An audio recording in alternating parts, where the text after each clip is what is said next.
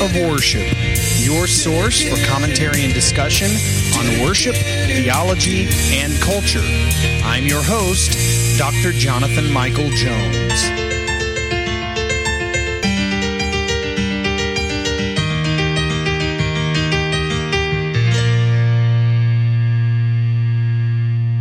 Well, hello and welcome to the Active Worship Podcast. This is Dr. Jonathan Michael Jones. Thank you for joining me today. We are here today continuing through the Psalm Project, and we are in one of the lengthier songs of ascent. That is Psalm 132.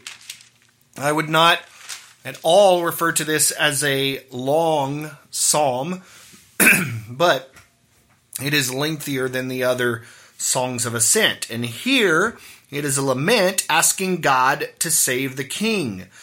The psalm grounds the petition in God's covenant with David, and you see that throughout this psalm, beginning in the beginning of it, and in the choice of Zion as a revelation of God's earthly presence. Since verses 8 through 10, when I read that in a little bit, you'll hear them. These verses are quoted in Solomon's prayer in 2 Chronicles 6, so it's likely that this is the time of this psalm's composition. And so after the period of the Hebrew monarchy, the psalm's references to the Messiah become increasingly clear. Let's take a look at this. Psalm 132, beginning in verse 1. I will read it all for you. Remember, O Lord, in David's favor, all the hardships he endured, how he swore to the Lord and vowed to the Mighty One of Jacob, I will not enter my house or get into bed.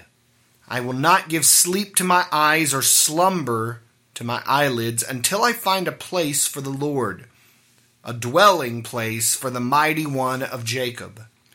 Behold, we heard of it in Ephrathah. We found it in the fields of Jar. Let us go to his dwelling place. Let us worship at his footstool.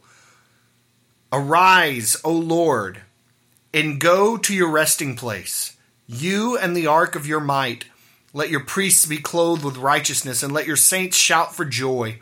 For the sake of your servant David, do not turn away the face of your anointed one. The Lord swore to David a sure oath, from which he will not turn back. One of the sons of your body I will set on your throne. If your sons keep my covenant and my testimonies that I shall teach them, their sons also forever shall sit on your throne.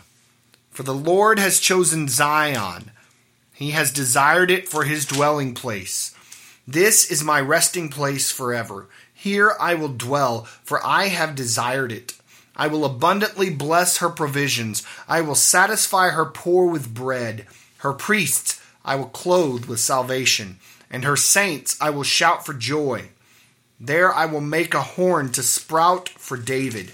I have prepared a lamp for my anointed. His enemies I will clothe with shame, but on him his crown will shine. So a few things here I want to get into that stand out. It, like many of these songs of ascent have already mentioned, in verse 1 it mentions hardships. Remember, O Lord, in David's favor, all the hardships he endured.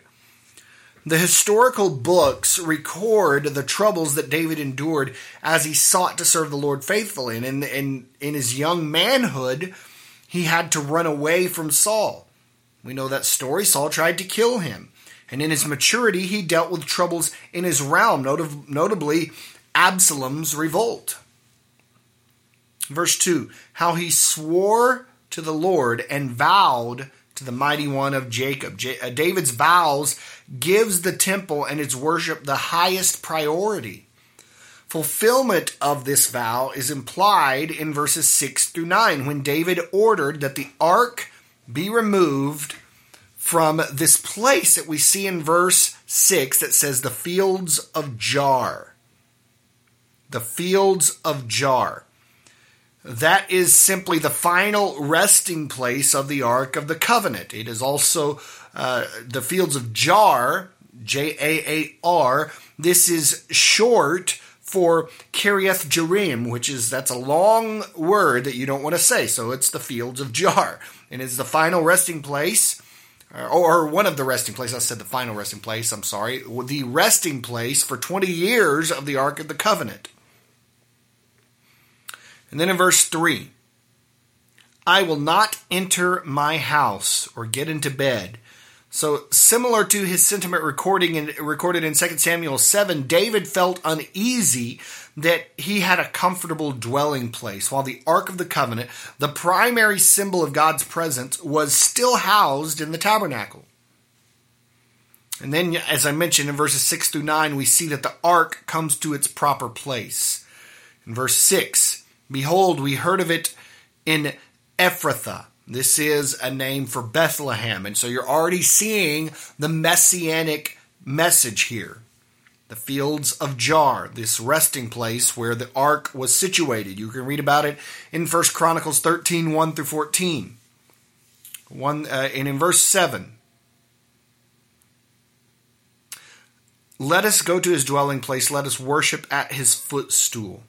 This is a common way to refer to the Ark of the Covenant. The Lord revealed himself as enthroned over the ark, resting his feet on it. Verse 8, arise, O Lord. Again, this is the use of metaphorical language. It's not as if God is sleeping, but it is Israel calling to their God to come take action. Verse 10, for the sake of your servant David. So the climax of the psalm is an appeal to the Lord to bless the descendant of David who is ruling on the throne. God had promised David that his descendants would rule after him. You see that in 2 Samuel chapter 7. And although the line of David was interrupted, God's promises were not thwarted. And that is because Jesus, David's greater son, fulfills the Davidic covenant, and so it is no surprise that the psalm was understood messianically in the early church. You can read about that in Luke 1 and Acts 2. Luke 1:32, Acts 2:30. Verse 11, I will set on your throne. I will set on your throne one of your sons. So this is an allusion to 2 Samuel 7, verse 12. If your sons keep my covenant. So there was a conditional element in the Davidic covenant. His physical descendants would only rule successfully in Jerusalem if they were obedient to the covenant. Verse 14, here I will dwell. This is my resting place forever. God chose Zion and had the temple built as the earthly reflection of his heavenly residence. And so, in this sense, the temple is his palace from which he rules the world. Verse 15, I will abundantly bless her provisions. As a generous king, the Lord will tend his subject people, Israel, with a special eye on the destitute. Look at verse 15 again. I will satisfy her poor with bread. We've already seen in the Psalms how God has a heart for those that are broken and needy, the poor. And that is why we as believers are called to take care of those people. Verse 17. There I will make a horn to sprout for David. And we've mentioned this before, but this is a symbol of political strength. The horn. And so this psalm, it is a lament, but is asking God to save the king, grounded and rooted in the promises God made with David, the covenant that he made with his servant David. We have 2 more songs of ascent to go after this, and then we will be into Psalm 135 and have 16 more psalms to go. So we are getting there. So here is Psalm 132 set to music. Thank you for listening today to the Active Worship Podcast. This is Dr. Jonathan Michael Jones.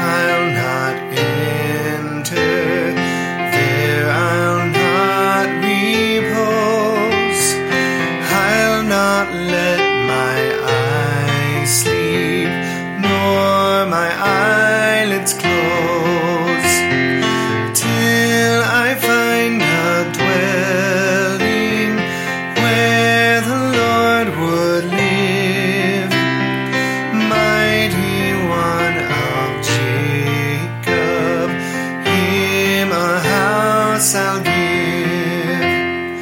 It was first in Ephrath we heard news and sound, in the field of Jaar there it had been found. At his place of dwelling let us enter in, gathered at his footstool let us worship him. Lord, now rise and enter with your ark of might to that place of resting, pleasing in your sight. Let your priesthood serve you, clothed in righteousness. Let your saints with singing joyfulness express. For your servant David, for his sake I pray, from your own anointed do not turn away. For the Lord to David solemn vows once spoke, making him a promise he will not revoke. I will have your offspring sit upon your throne, if they keep my covenant, making it their own. If they hold my teachings, if they will obey, then their sons forever on your throne will stay. For the Lord has chosen Zion there to be, this my resting throne room, for it pleases me. I will ever bless her, and her priests prepare. I'll make David flourish, and a crown